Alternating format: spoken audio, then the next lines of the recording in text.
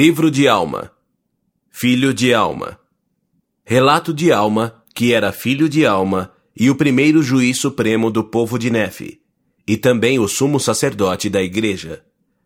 Um relato do governo dos juízes e das guerras e contendas do povo. E também o relato de uma guerra entre nefitas e lamanitas, segundo o registro de Alma, o primeiro juiz supremo. Capítulo 1. Neor ensina falsas doutrinas, organiza uma igreja, introduz artimanhas sacerdotais e mata Gideão. Neor é executado por seus crimes. Artimanhas sacerdotais e perseguições propagam-se entre o povo. Os sacerdotes trabalham para seu próprio sustento, o povo cuida dos pobres e a igreja prospera.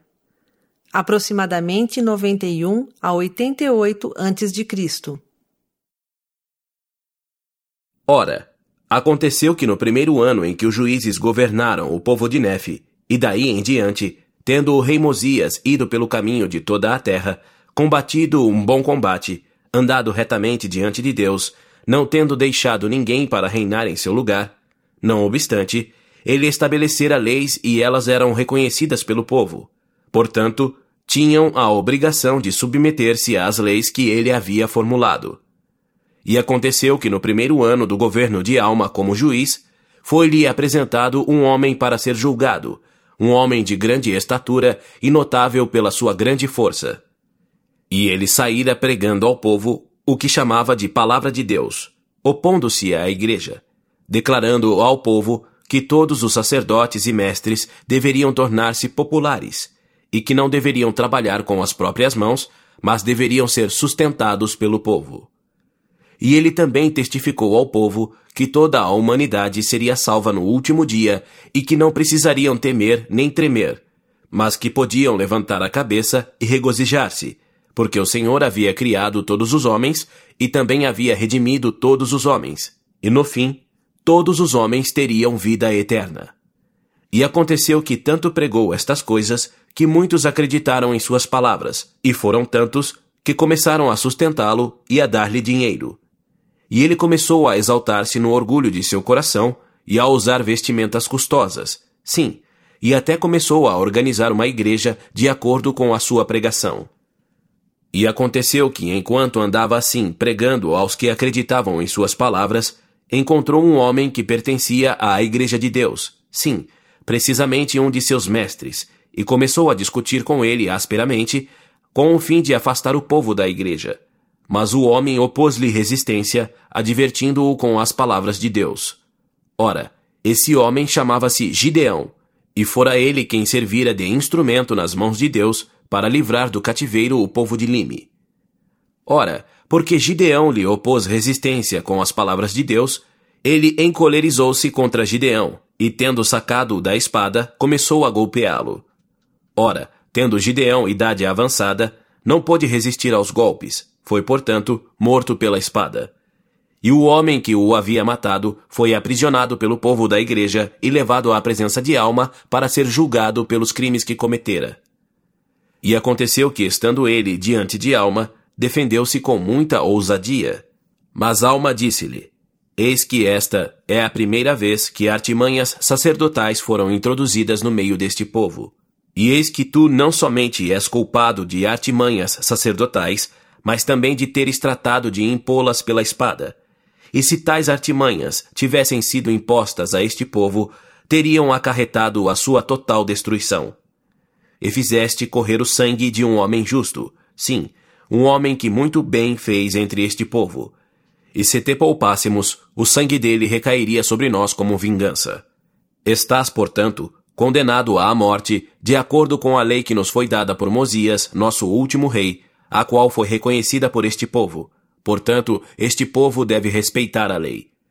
E aconteceu que o levaram, e seu nome era Neor, e conduziram-no até o alto da colina de Mante, e lá ele foi obrigado a reconhecer, ou melhor, reconheceu entre os céus e a terra que o que ensinara ao povo era contra a palavra de Deus.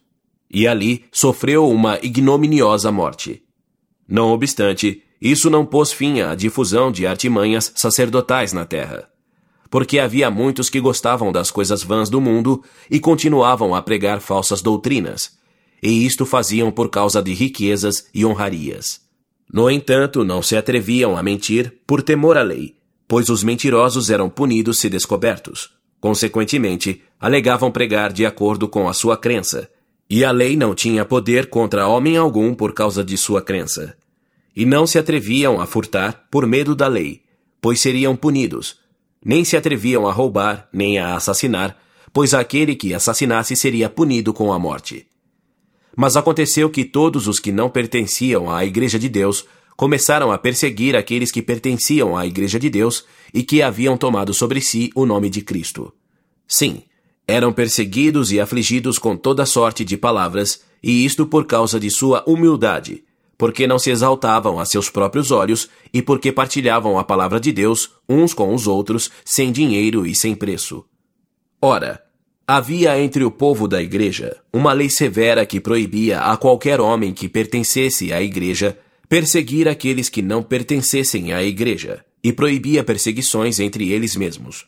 Não obstante, havia muitos entre eles que começaram a tornar-se orgulhosos e a contender acaloradamente com seus adversários, chegando a bater-lhes. Sim, golpeavam-se uns aos outros com seus punhos. Ora, isto aconteceu no 2º ano do governo de Alma, causando à igreja muitas aflições. Sim, isto foi causa de muitas tribulações na igreja. Porque o coração de muitos se endureceu, e seus nomes foram riscados, de modo que não mais foram lembrados entre o povo de Deus. E também muitos se afastaram do meio deles.